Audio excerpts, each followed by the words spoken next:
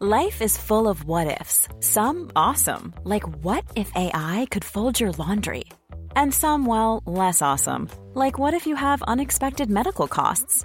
United Healthcare can help get you covered with Health Protector Guard fixed indemnity insurance plans. They supplement your primary plan to help you manage out-of-pocket costs. No deductibles, no enrollment periods, and especially no more what-ifs. Visit uh1.com to find the Health Protector Guard plan for you.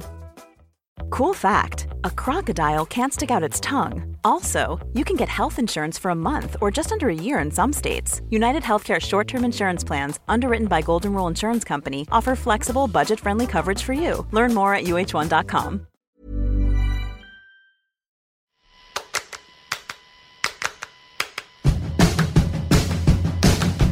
Welcome to Unscrewed, the show that knows that real liberation includes sexual liberation. I am your host, Jacqueline Friedman, and welcome to another spare parts episode of Unscrewed, where we bring you a little of this, a little of that, and we get you in and out in 15 minutes or less. Unscrewed Nation, I am speaking to you from hiatus. I hope your summers are going well. Mine has involved a lot of swimming and a little travel and a lot of getting ready for the release of Unscrewed the book this November. This is your reminder to get in your pre-orders. Order it now. You'll be the first to get your paws on it, and you will help launch the book into the world. But before you get Unscrew the book, I have come back as promised to clear the docket of all of the advice questions that came in before the hiatus, but that I didn't get to answer on previous shows. So I've got 3 great advice questions for you this week, and then those of you who sent in advice questions after we went on hiatus, so basically in July, I'm holding on to those and we'll get to answer them in September when we come back from hiatus for realsies. Ready? Buckle up. First question. Listener Steven writes, I feel I'm bisexual, but I've never been with a man. Ever since I was 14 years old, I started getting interested in having gay sex, but growing up in a really small town in Wisconsin made it very difficult for me to be comfortable with it. I then moved to college, where most of my family is from, and I have a lot of relatives in my college town. I've been with women before, but hadn't really been good sex. The other thing that I wonder about is I went to a strip club with a friend and didn't really get turned on. I finally, a few weeks ago, bought myself a dildo, and OMG, it feels incredible. The problem is I'm married to a woman that suffers from borderline personality disorder, and it's been quite difficult to manage her mental health. I'm really interested in guys, plus I also feel the need to take care of her. What would you do? Steven, I'm so glad you wrote in. That's a lot. So I'm going to try and take this piece by piece. And I think that the easiest piece to address first is the strip club piece. As a person who's attracted to women, I don't get turned on by strip clubs either. So the idea that you weren't turned on by a strip club doesn't mean you're not attracted to women. Only you can decide whether or not you're attracted to women. You know, the kind of sexuality that's portrayed at most strip clubs is kind of a very really narrow slice of what women can be like sexually. And some people are really into that, but if you're not into that, that doesn't mean you're not into women. That doesn't mean you are into women either. I can't say that.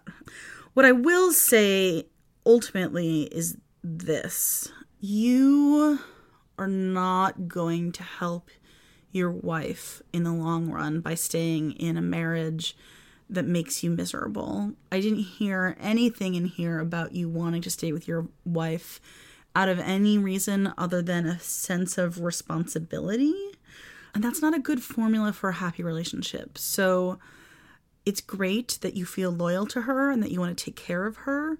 You can help take care of her even if she's not your wife, or other people can take care of her. I don't know what the situation is, what her other options are, but you not getting to be your whole self in that relationship, I think it's going to ultimately lead to you feeling resentful, which is going to make you not as helpful to her in the long run. So my advice is to have a really honest conversation with her as best as you can and say, this is how I feel. I've long felt this way. I really want to explore this.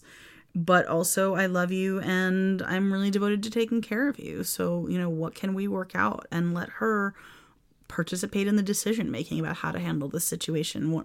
One thing that a marriage should be is a team, right? So that means she gets to make decisions too, but she needs to know how you're feeling if you're going to have any kind of real relationship.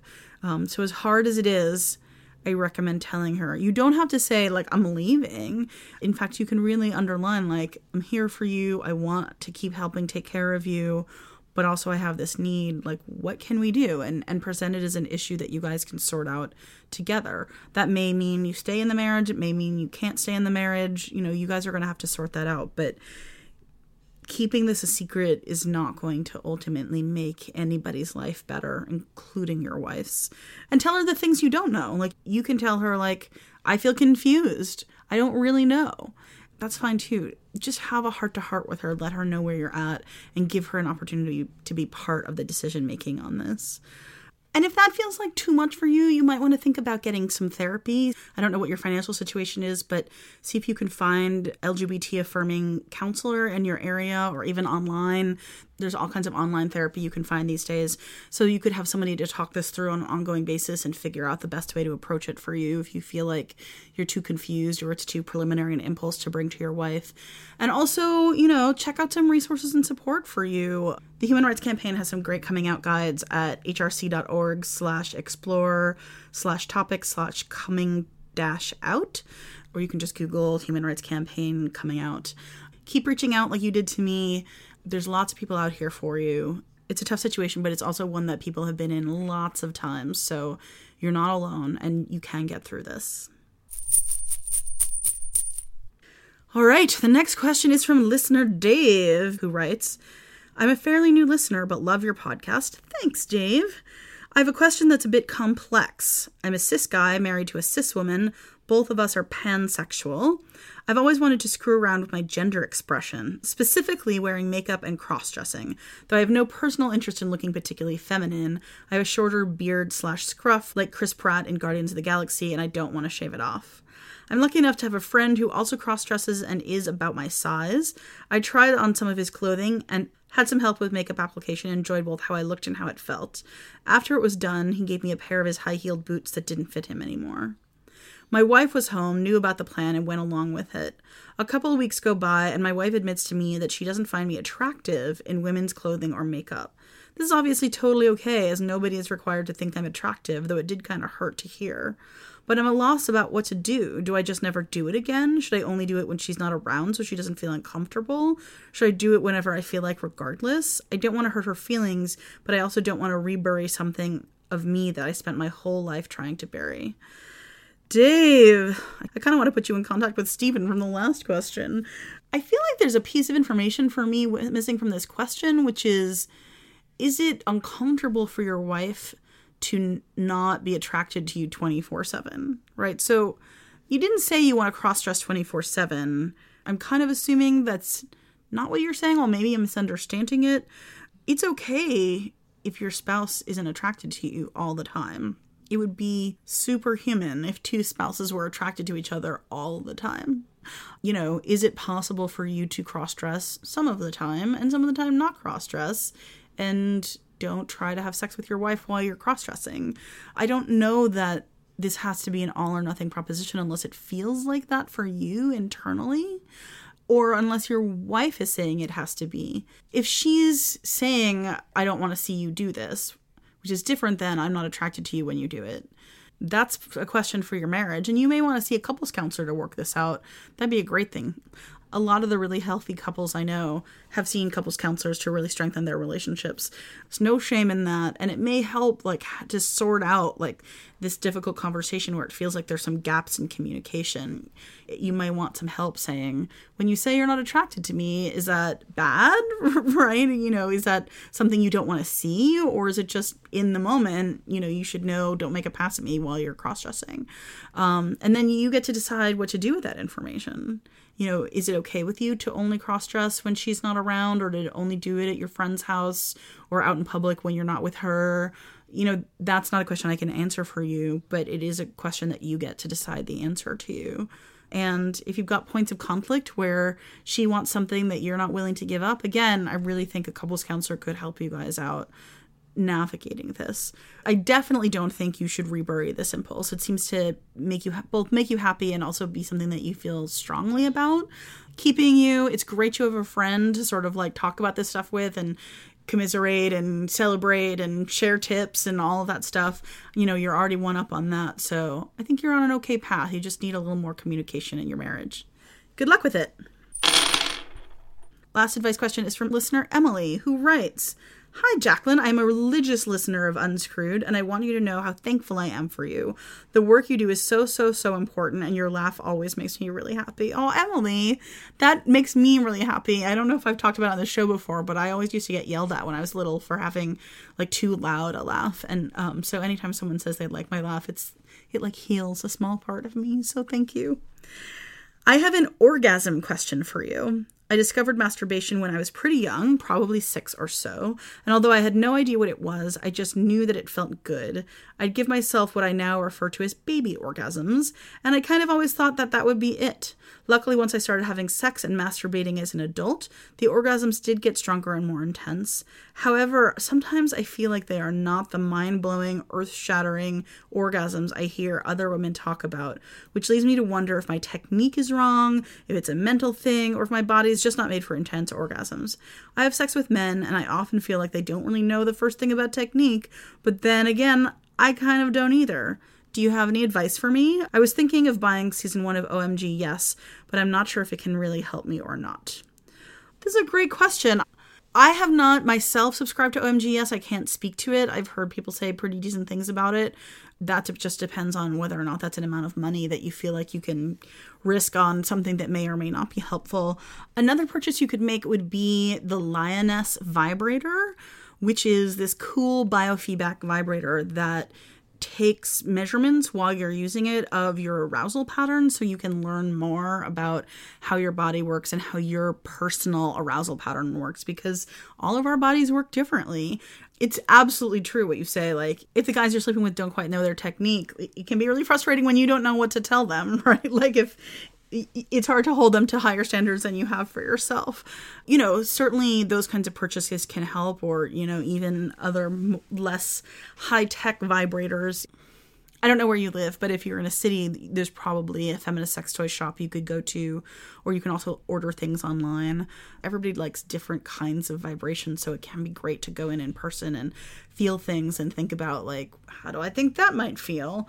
But also, it's just trial and error. And also your body changes over time. So when I was in my early 30s, I started this new relationship, and the first time we went to bed, they were finger fucking me. And I actually said to them, "Hey, that feels great. You should know I don't come that way." Because I'd never had an orgasm through penetration or sort of vaginal stroking. And then, like, literally 5 minutes later, I had my first orgasm from stroking. And I was like, whoa. And it was cool to learn a new thing that my body could do. And I don't know if something changed in my body as I got older that made it easier to do that, or if that person just happened to hit that particular spot in a particular way that nobody had done before. But what was amazing about it is, even after we broke up years later, and I was like, oh no, no one will ever make me feel like that again, because I knew my body could do that before, because I understood my body better from that experience, it's been much easier with most of the other partners I've had since then. And I don't think they all know some super secret that nobody knew before that individual. So some of it's just like going with age. I think I would recommend also, like, to take the descriptions you hear with a grain of salt. Not that anybody's lying about their experience, but people talk about their experiences really differently, and there's no way to know if you're having different orgasms than other people. There's just, like, literally no way to know that. So the question is, like, is your sex life satisfying to you? And if the answer is no, the best prescription for that is just lots more exploring and trying things, whether that's different techniques on your own, which my understanding is that OMG Yes will help you with that. Patterns and things, whether that's the high-tech Lioness biofeedback vibrator or other toys, or just lots more masturbation. I think that what I'd encourage you to do is frame this less as like you're failing or less than people are having some other better orgasms that you're not having, and more like you want to go on a project of exploring what's the best sex you could be having and what's the most satisfying ways you could be having sex. Think of it as an expedition to your sexual satisfaction with sort of like learning as the goal, to go and see what you can find. If you attempt it with a curiosity and a sense of adventure instead of a sense of competition or a fear of failing, I think you could have a lot of fun. I think it could be a really fun project. So good luck with it. Let us know how it goes. All right. If you have sex or sexuality advice questions you would like me and a future guest to answer when we come back from hiatus, send them on in. Unscrewed@JacquelineFriedman.com. Jacqueline Friedman is JacquelineFriedman.com. If you have additional advice you want to add to the advice I gave these great listeners, you can also chime in on the Unscrewed hashtag on Twitter. You can @ me on Twitter @JacquelineF. I'm also on Facebook @JacquelineF and on Instagram @JacquelineFable, although mostly there is like pictures of my summer vacation and like food I eat and stuff like that. If you are listening to this, make sure you are subscribed to Unscrewed so that you know the minute we come back from hiatus, and also so that you enjoy the excellent reruns I've got planned for you. I hope you really enjoyed Army of Lovers from last week. A really very necessary episode for these times. Make sure you're subscribed. We're in iTunes, or I guess it's Apple Podcasts now, Acast, Stitcher, wherever you are. And while you're in there, drop us 5 stars, drop us a little rating. You know the drill. That is how you help other folks find the show. Unscrewed is produced and edited by yours truly, Jacqueline Friedman. Our in and out music is by the Pink Tiles, and our cover art is by Nicole Dodonna and was developed in collaboration with The Establishment, who also developed the sound cues. Until next time, I'm wishing you safe and happy sex lives.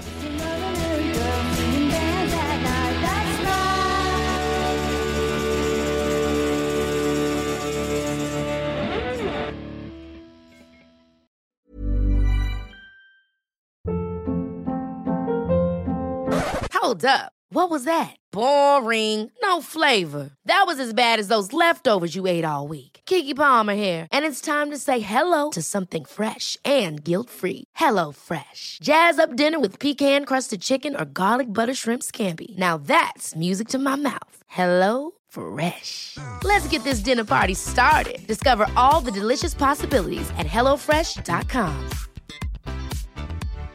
If you're looking for plump lips that last, you need to know about Juvederm lip fillers. With Juvederm Volbella XC and Juvederm Ultra XC, your lip look, whether it's subtle or bold, can last up to 1 full year with optimal treatment and no additional maintenance. Find a licensed specialist and see if it's right for you at Juvederm.com today. That's JUVEDERM.com. Add fullness to lips in adults over 21 with Juvederm Volbella XC or Juvederm Ultra XC. Do not use if you have severe allergies or a history of severe allergic reactions, or if you're allergic to lidocaine or the proteins used in Juvederm. Tell your doctor if you have a history of scarring or taking medicines that decrease the body's immune response or that can prolong bleeding. Common side effects include injection site redness, swelling, pain, tenderness, firmness, lumps, bumps, bruising, discoloration, or itching. As with all fillers, there's a rare risk of unintentional injection into a blood vessel, which can cause vision abnormalities, blindness, stroke, temporary scabs, or scarring. For full, important safety information, visit Juvederm.com.